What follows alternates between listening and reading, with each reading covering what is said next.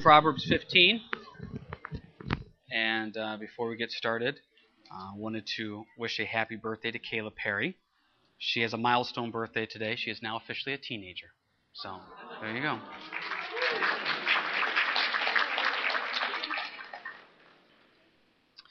Alrighty, Proverbs 15. Also, speaking of birthdays, too, is Renee in here? Tweets, are you in here? Did you properly embarrass Robin during announcements? He was nice. He was embarrassed, okay. Robin has a milestone birthday today, too. She is 50.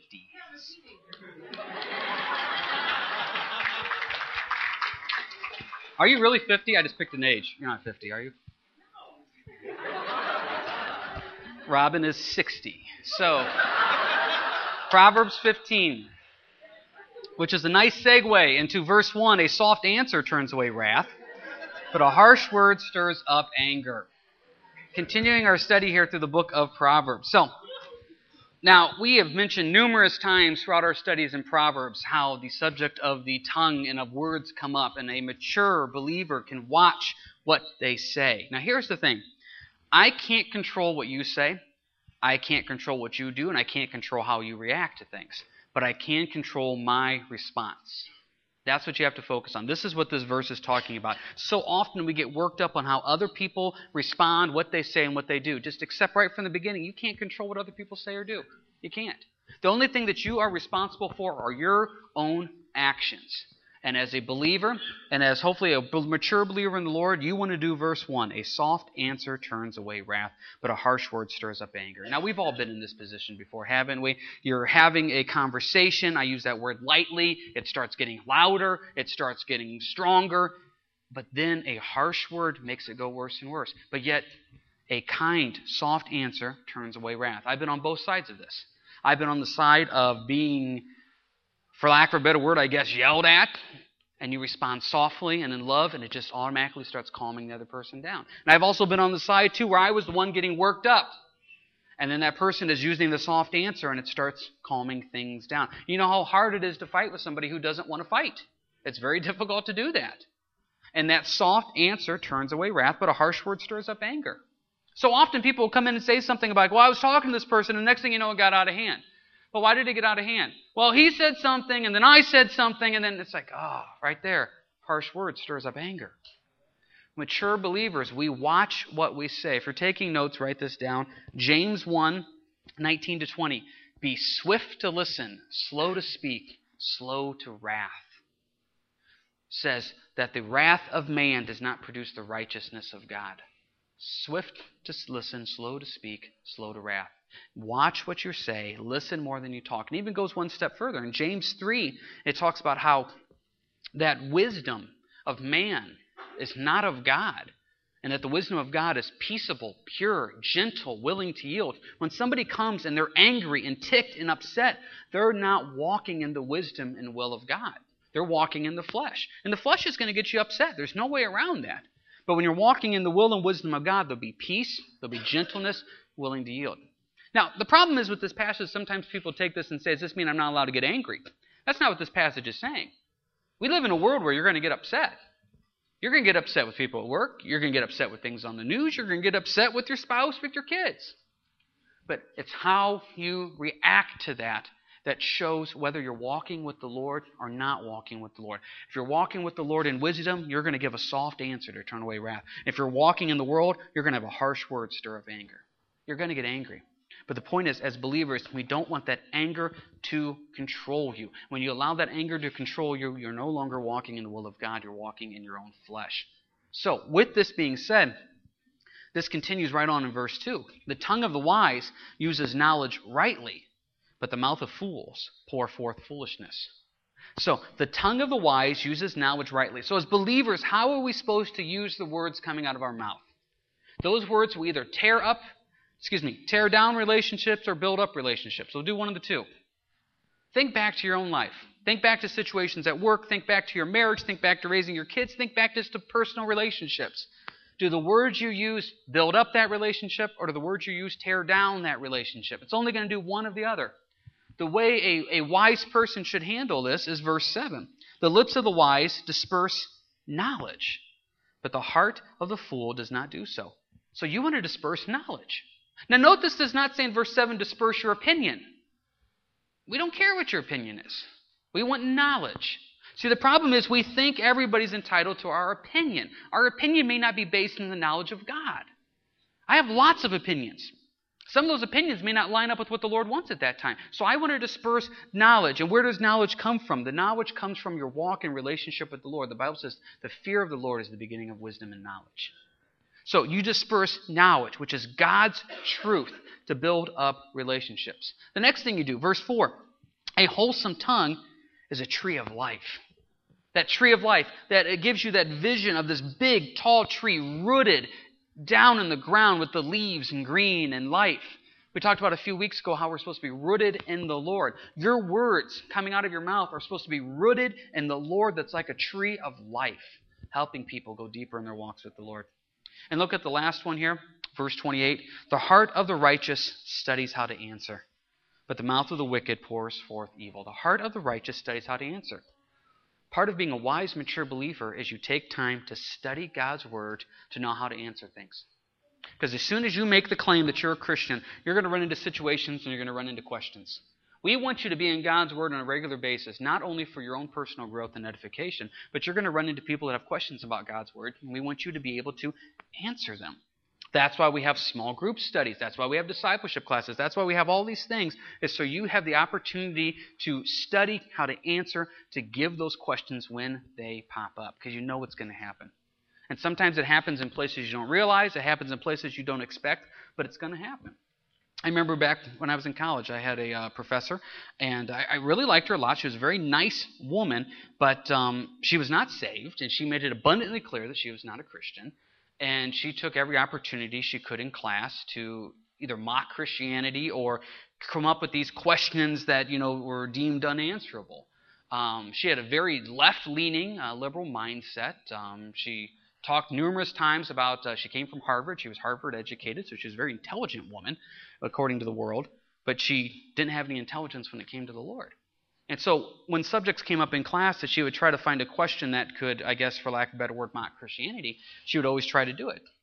And so the one time we were talking about, as she would put it, the afterlife, heaven, and talking about marriage. About, okay, well, what happens when you're down here on earth? You're married, and so your spouse dies, so you get married again. Well, your spouse dies, you get married again. So she was making this long joke about how when you get up to heaven, you're going to have all these wives or have all these husbands. And, she goes, what are we supposed to do about that? And you know what? Jesus already answered that question 2,000 years ago, didn't he? See? And the heart of the righteous studies how to answer. Now, I'm not patting myself on the back, but I studied how to answer. I knew that passage. I knew that scripture. So when that question came up, instead of it being a mocking of Christianity, you got a chance to raise your hand and say, hey, that question's already been answered. This is what Jesus says is going to happen.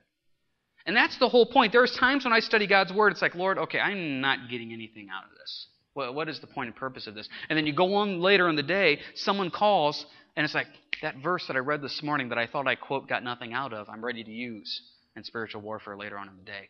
So the heart of the righteous studies how to answer. So we, as a mature believer, we watch our words. Soft answer turns away wrath. Harsh words stirs up anger. I use my words rightly to disperse godly knowledge, to be a tree of life, to know how to answer in the right time. And you know what? It is worth it. Because when you have it all come together and you are watching your words, you know what happens? Look at verse 6. In the house of the righteous there is much treasure, but in the revenue of the wicked is trouble. When it all clicks, the house is righteous. There's peace in the home. And the problem with peace in the home is, peace in the home relies on you, but also other people. You may be trying to bring peace into the home, and other people may be trying to destroy peace in the home. But it goes back to the point we said at the beginning. I can't control what you say. I can't control what you do. I can't control how you react. I only can control my response. And my response is, I want to bring peace into this household. Verse 6, in the house of the righteous there is much treasure. That treasure of peace. What a blessing it is. Richard Betts was the first one to teach me this back way years ago in discipleship of often the Bible talks about blessings. And so often we think of blessings and material blessings. And he said sometimes that blessing is just peace in the home. And what a blessing that is. If anybody has come out of a household where there is no peace, you know the blessing of peace in the home. If anybody's in a household right now where there is no peace, you're dying for peace in the home. What a blessing that is. And the Bible uses another word to describe this. Look at verse 19. The way of the lazy man is like a hedge of thorns, but the way of the upright is a highway. A highway. Isn't it nice when the highway works? Dawn and I went down to this pastor's conference in Indiana here earlier this week, and we took 24 to Indiana. First time we've taken 24 in months. You know how nice 24 is now? 4 lanes, and it's safe, it's nice. The way of the highway. That's the idea. It's supposed to be nice and easy to travel. The way of the upright is a highway. When I do the things I'm supposed to do, my life is like that highway that is smooth sailing. Now note, I'm not saying that there's not accidents along the highway. I'm not saying there's not potholes. And I'm not saying there's not road construction. Life throws a lot of things at you. But the point is, you're on the highway of life. You're not off the road trying to do it on your own. Because that's a bumpy, tough road. But you're on the highway where God wants you to be. And the other side of this is verse 27. He who is greedy for gain troubles his own house. It goes back to what we talked about a couple weeks ago. In verse 1 of chapter 14, the wise woman builds up her house, the foolish woman tears it down. Very simply put, look at the household you're living in. And if you're living by yourself, look at the household that you're around in the sense of work, relationships, etc. Are you building up that house? Are you bringing forth righteousness, verse 6? Or are you doing verse 27? Are you troubling your own house? How foolish is it to bring trouble into your own house? Why do we do that? But that's what we do. We bring it in. Look at verse 9. The way of the wicked is an abomination to the Lord, but he loves him who follows righteousness. See, I don't want to bring trouble to my house. I want to follow righteousness, verse 9. And what is righteousness? Righteousness is a picture of Jesus Christ.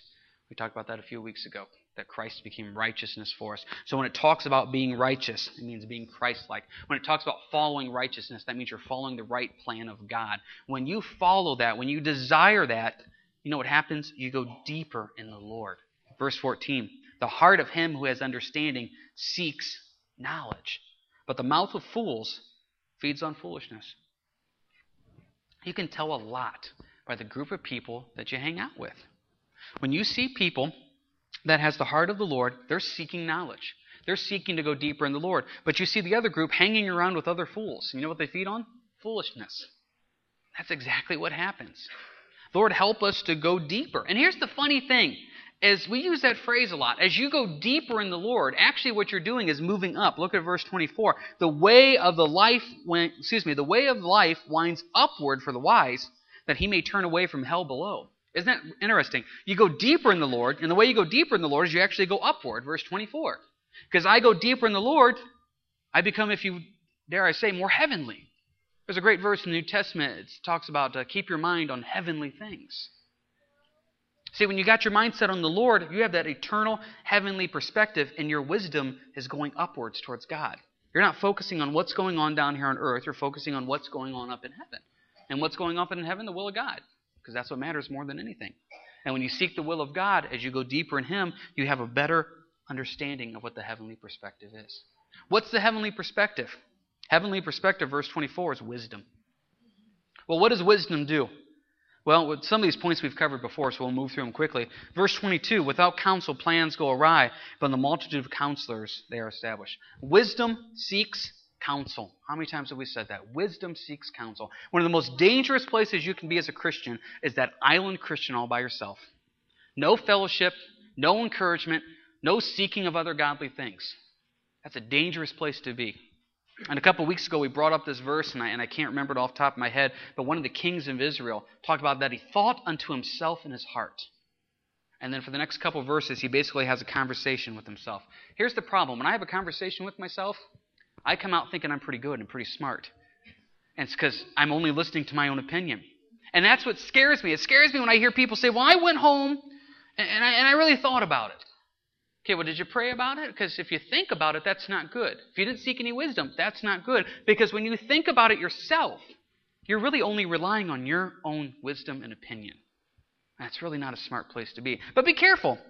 Verse 22, in the multitude of counselors, they are established. Be careful who your counselors are. You know, so often I hear people say, well, I talked to so-and-so at work, or I talked to my sister, I talked to my brother. Are they born again and saved? Well, no. Well, then don't get their wisdom. You want godly wisdom. See, here's the thing. I have a group of people out here at church that I know, I trust, and I respect. And I seek them on big issues and saying, okay, what do you think about this? Their opinion is not what I'm looking for in the sense of, okay, I'm going to take a vote. But I trust that they're going to pray over it, seek the Lord over it, and when they give me an answer, it's going to be something that they've sought the Lord over. That's the type of wisdom and counsel I'm looking for. I'm not just looking for an opinion. Everybody has an opinion. And a lot of people's opinions are not knowledgeable and dare I say, built on the foundation of the Lord. What you see here is you want wisdom of the Lord in people. So that's the first thing. Wisdom seeks counsel. The next thing, this is the tough one.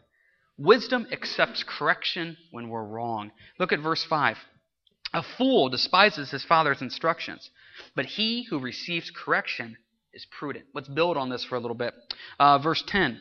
Harsh discipline is for him who forsakes the way, and he who hates correction will die. Harsh discipline is for him who forsakes the way. Very simply put, you don't want to be disciplined in life? Then don't do anything wrong. I mean, how simple is that? You don't want to have problems with the cops? Follow the rules. We tell our kids at home all the time, you don't want to get in trouble? Really simple. Just do what we say. Because when you forsake the way, verse 10, the result is harsh discipline. Some of us get off the path of what God wants in our life, and we wonder, why is my life becoming so difficult? Because harsh discipline is for him who forsakes the way. You get off with the path of what God wants in your life, what do you think is going to happen? God in his infinite love and mercy is going to discipline you to bring you back to where you need to be. If you don't want that discipline, stay on the path. Verse 31, the ear that hears the rebukes of life will abide among the wise. And verse 32, he who disdains instruction despises his own soul, but he who heeds rebuke gets understanding. See, if you reject instruction, you're basically saying, I don't even care about my own life. You disdain your own soul, the Bible says. You don't care. It's tough. Because one of the things that we do out here most of church is, I hate to say this, is correcting. Is you see the wayward sheep getting off path. And so you try to get a hold of them in love and say, hey, we're concerned about you. Hey, we haven't seen you in a while. Or, you know what, I think you're moving backwards instead of forwards. Now, wisdom is hopefully that you'll sit there and say, okay, this person cares enough about me to point me in the right direction. That's the response of wisdom. But the real response sometimes is, we don't like being told what we're doing is wrong. So what do? We don't listen. And I never knew how to figure this out. I never had a verse, but I just knew it was true. Because what would happen is I would try to get a hold of people. They didn't want to talk to me. You know, Rich and I talk about there's this automatic conviction thing when you talk to the pastor, and I don't know why that is. They just don't want to talk. They know why we're calling. They know what's going on, so they don't want to respond. They don't want to talk. And you know what? I've been in that place before where someone's trying to get a hold of me. You know, spiritually something's wrong. It's like, I just don't want to deal with it, so I'm not going to talk. And that's not wisdom. And so it was a frustration of, hey, you care about this person, you care about this situation, but yet you're constantly being rebuffed and you're constantly being ignored. And it's like, Lord, we care. Why does this happen? Well, it happens because of verse 12. A scoffer does not love one who corrects him, nor will he go to the wise. See, if you know you're wrong, you don't want to talk to somebody who knows that you're wrong. Because you don't want to hear it. Nor will he go to the wise. So I take this as a backhanded compliment. Anytime someone doesn't want to talk to me, they're saying that I'm wise. I like that. You know, I don't want to talk to James. Why not? Because I know what he's going to say. Because I'm wise. I like that. So just remember that on both sides. I've been on the side of I don't want to talk to them. Why? Because I know they're right. I know what they're going to say. I don't want to deal with it. So really, I'm being a fool by ignoring correction. And I've also been on the other side of trying to get a hold of somebody saying, hey, we love you, we care, and this situation is going to hurt you. But they don't want to talk. Here's the thing. You can't take it personally. It goes back to point one. You can't control what somebody else says, what they do, or how they react. And somebody will come up, I've been trying to get a hold of them, I've been trying to talk to them, and it just doesn't work. You know why? Because of verse 12, a scoffer does not love one who corrects him, nor will he go to the wise. This happens a lot. Somebody will say, hey, can you try to get a hold of this person? Yeah, I'll try. But if they don't want to talk, they're not going to respond. They have to, in wisdom, want to accept the fact that maybe something's not right in their spiritual walk with the Lord. Sometimes they want to, sometimes they don't. So wisdom, you seek it in and the multitude of counselors, godly counselors. Wisdom accepts correction. Wisdom knows God is always watching. Verse 3, the eyes of the Lord are in every place, keeping watch on the evil and the good. Now that verse either comforts you or totally scares you. That God knows every thought, word, and action you do. That either encourages you or scares you. Because verse 3, the eyes of the Lord are in every place, keeping watch on the evil and the good. It's been a rough time recently here at the Irvin household. We got numerous kids sick. Layden's got an ear infection, Kennan's got the croup, and Judah's got an ear infection. So 3 out of the 4 are down. I'm hoping Elias gets sick so I can have the complete set. So, but the point is, it's been rough, and so, Layden, his crib is still in our bedroom because we're trying to find a place to put him. Kennan slept in our room the other night because of the croup. And so we had Layden in our room, Kennan in our room sleeping on the floor, and then Judah was battling this ear infection. And Judah, when he gets sick, he's just a funky little kid. And so about 1:30, he just kept coming in about every 5-10 minutes and saying, Daddy, I'm having bad dreams. I'm having bad dreams. He just kind of kept coming in. And so you'd go put him down, you'd pray with him, and you would be there and everything, and about 5-10 minutes later, he'd be right back in. It was just enough time that you'd fall asleep. You know what I mean? And he'd be right back in. Well, he did that 2 nights ago. He did that last night. Now, that's tough from my perspective. But you know what? Isn't it interesting? The eyes of the Lord are in every place, keeping watch on the evil and the good. Why does Judah come in? Because he knows Mom and Dad are there. He knows that. He knows right where we're at. He knows right where to get us. And when he has a problem, he can come right to us. To him, that's a comforting thought. Now, when Judah's not doing something good, he likes to hide. We know anytime one of the boys goes and hides behind the couch, the only thing we have to say is, what are you doing? Just come out. Because there's no reason to be behind the couch unless you're doing something you shouldn't be doing. See, if you're right with the Lord, you sit there today and you say, oh, the eyes of the Lord are in every place. Lord, thank you for caring. If you're not where you're supposed to be with the Lord, right now you're scared. Because God knows. See, that's the thing. If I come up to you and I say, hey, I saw you do that thing the other day. Now, right now you're thinking, what's that other thing? Was it the good thing or was it the bad thing? We had somebody come up to us one time and said, I saw you down at Walmart. My first thought was, were we fighting? I hope we weren't fighting, I mean, what were we doing when you saw us at Walmart? Because you never know what's going on. Look at verse 11. Hell and destruction are before the Lord, so how much more the hearts of the sons of men? Do you really think that God doesn't know what's going on in your heart? I mean, do you really think that He doesn't know that you're putting on a fake front? See, so often I hear people in prayer go to the Lord, and Lord, I really am thankful for what you're doing in my life. And really in their heart, they're bitter. Do you think God's fooled by that? Or, Lord, you know what, I pray you would just really be with that person and just help them. And really, no, in your heart, you're really angry and ticked and bitter. One of the greatest things we can do is be honest in our prayers, because God already knows what's going on in our heart. We try to fool ourselves. How many times do we say this? I'm okay, I'm just not going to let it bother me. God says, no, I know you. That one's going to bother you. You need to give that one over to me before bitterness steps in. Or, you know what? I can handle that. And God's like, no, you can't handle that. That's why I'm telling you right now, you can't handle that. And so God knows it's all before Him. Wisdom is realizing that it's all there. Because what happens is if you don't accept that, look at verse 26. The thoughts of the wicked are an abomination to the Lord, but the words of the pure are pleasant. And look also at verse 29. The Lord is far from the wicked, but He hears the prayer of the righteous. Now, just ask yourself, what's your thought life like? One of the worship songs that we sang this morning during the first service, and I'm assuming you guys did for the second service too, it was something like over every thought and every word.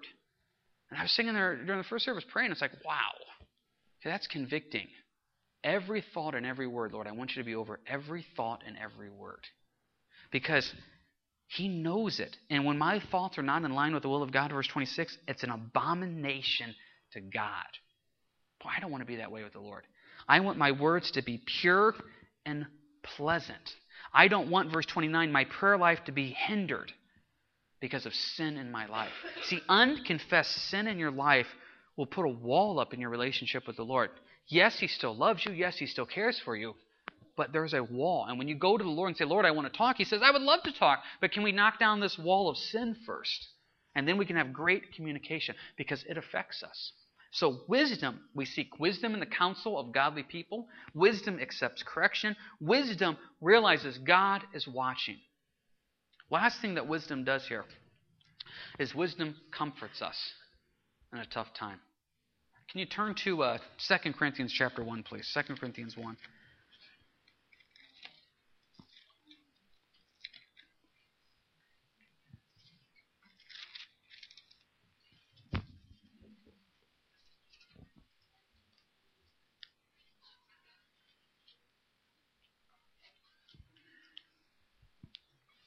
Look at 2 Corinthians 1.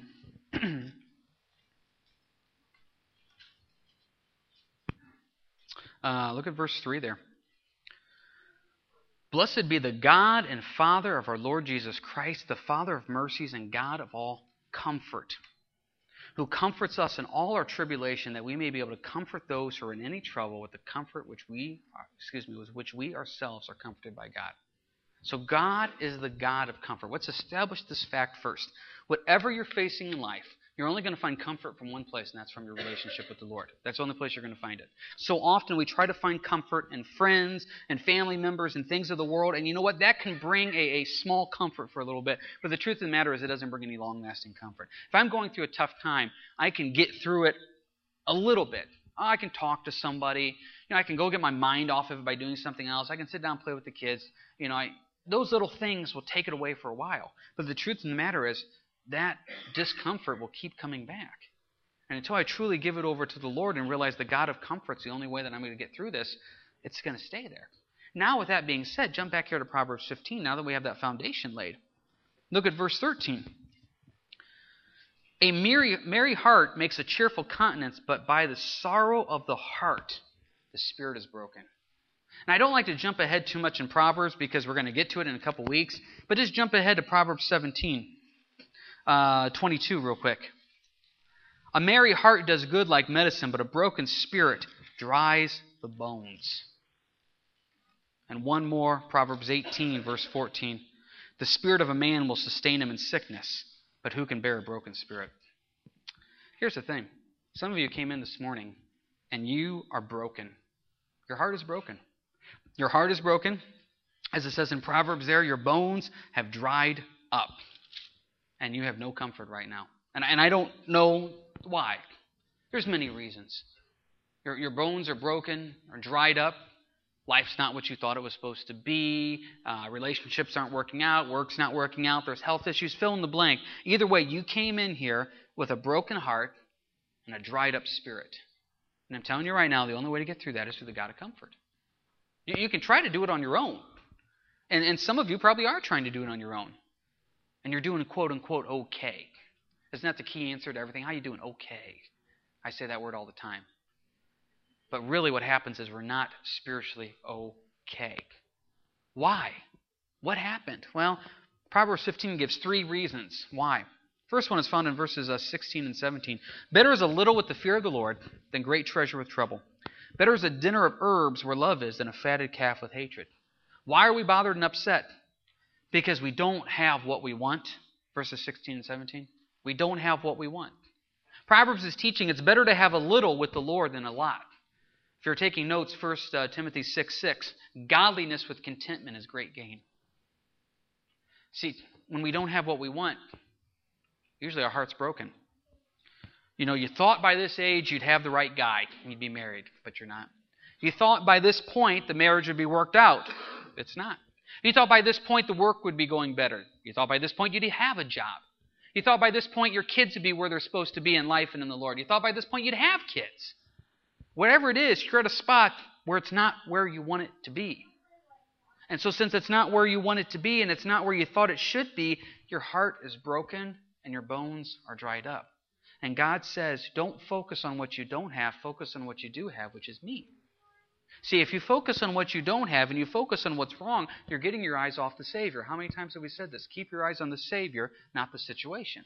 Because what happens is if you focus on what is lacking or by what you deem and I deem lacking in my life, we're not realizing what the Lord has done to get us through. So wisdom Wisdom says, I'm not going to focus on what's wrong. Wisdom says, I'm not going to focus on what's lacking. Wisdom says, I'm going to focus on the Lord. Next one, verse 30. The light of the eye rejoices the heart, and a good report makes the bones healthy. Wisdom also says, I'm going to watch what comes into my life, because the light of the eyes rejoices the heart. What I allow into my life will either build me up or tear me down in the Lord. And I tell you right now, there's a lot of sad things in life that it's just best sometimes to stay away from. I'm not saying as a Christian you stick your head in the sand like the ostrich, but there's times where you can stop and you say, you know what? I don't need to bring that into my life right now. I need to keep my eyes focused on the Lord. Because if I bring those things into my life, it's going to pull me down. I tell you, if you constantly watch the news and the headlines and the politics of this world, you're going to get depressed. Your eyes are on the Savior, not the situation. And so often, as people, we only focus on those headlights and those things that are bringing us down. And I'm not talking about the power of positive thinking here. I'm just saying it's a fact. Verse 30, the light of the eyes rejoices the heart. Well, Jesus said, I'm the light of the world. So I want to keep my eyes on the light. And a good report makes the bones healthy. Have you ever had those times of where you finally get that bit of good news? You know how much it just brings you up. That's why the gospel is called what? Good news. Because the Bible is what brings you up. And I tell you, once again, if you focus on the things of the world, you're going to bring yourself down. It's the things of the Lord. Dawn and I got this movie a while ago, and we were watching it. We checked it out, and it's like, okay, it looks like it's going to be a pretty good movie, and everything pretty clean, pretty good. And so we're getting through it, and it's just this depressing, discouraging movie. And you're watching it, I'm like, oh, man, everybody's dying. And it's just like, why am I spending my evening doing this? And I've shared with you before, I don't have a problem knowing how movies end. I like to know how they end. So we stopped the movie halfway through. I got online, found out how it ended, found out the dad dies, found out all. It's like, I don't need to finish it. You know, there's enough junk and death and sorrow and heartache in life as it is. Why would I need to spend 2 hours putting more into that? The light of the eyes rejoices the heart. Lord, let me focus on something good there.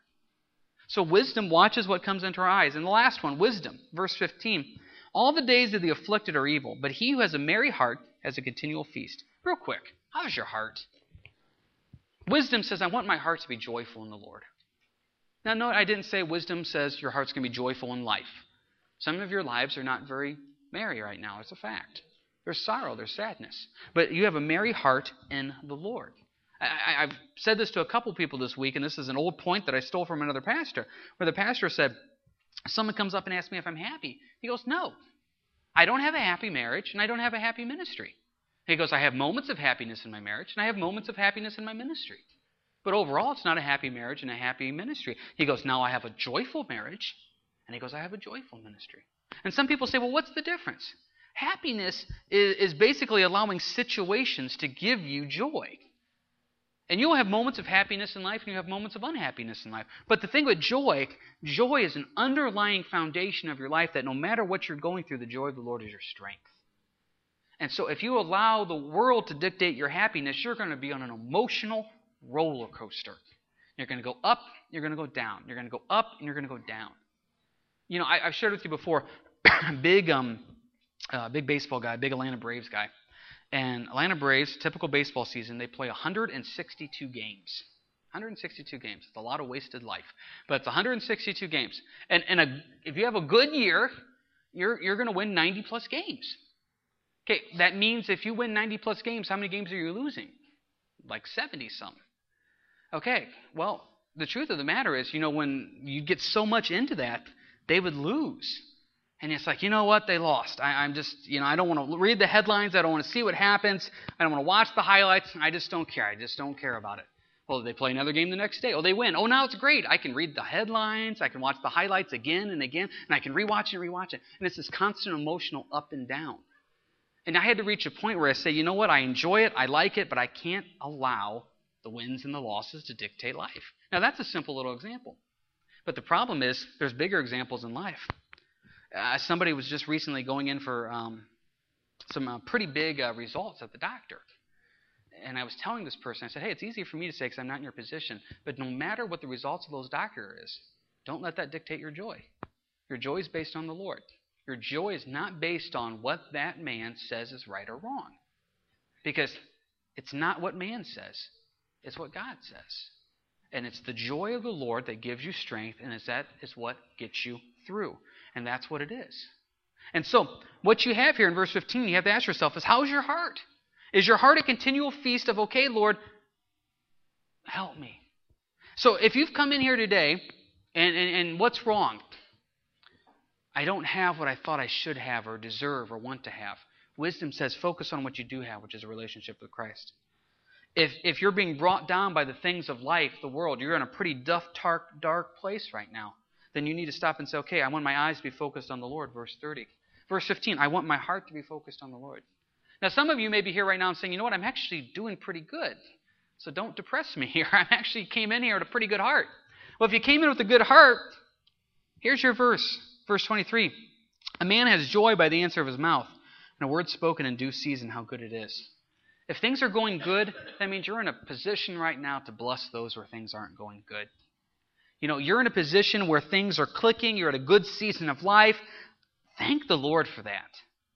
Be an encouragement now for those that are going through a difficult time. Because there's people that are going through a tough time. And I tell you this, as the body of Christ grows out here and as things change, we need the body more than ever to focus on the body. Realize and pray, Lord, who's hurting? Who can I bless with a phone call, a card, an email, or something? Lord, who haven't I seen in a while that I can follow up with? Because you know what? Your word spoken, verse 23, in due season, how good it is. So often I go up to somebody and they'll be like, you know, so-and-so's been heavy on the heart. Boy, then contact them. Let them know you're just praying. Well, I don't know what to say. There's nothing wrong with saying, hey, you've been heavy on the heart, and I just want to let you know I'm praying for you. It's amazing how good a word in due season can be, how blessed it can be. Well, we want to finish here with communion. And go ahead, Bob.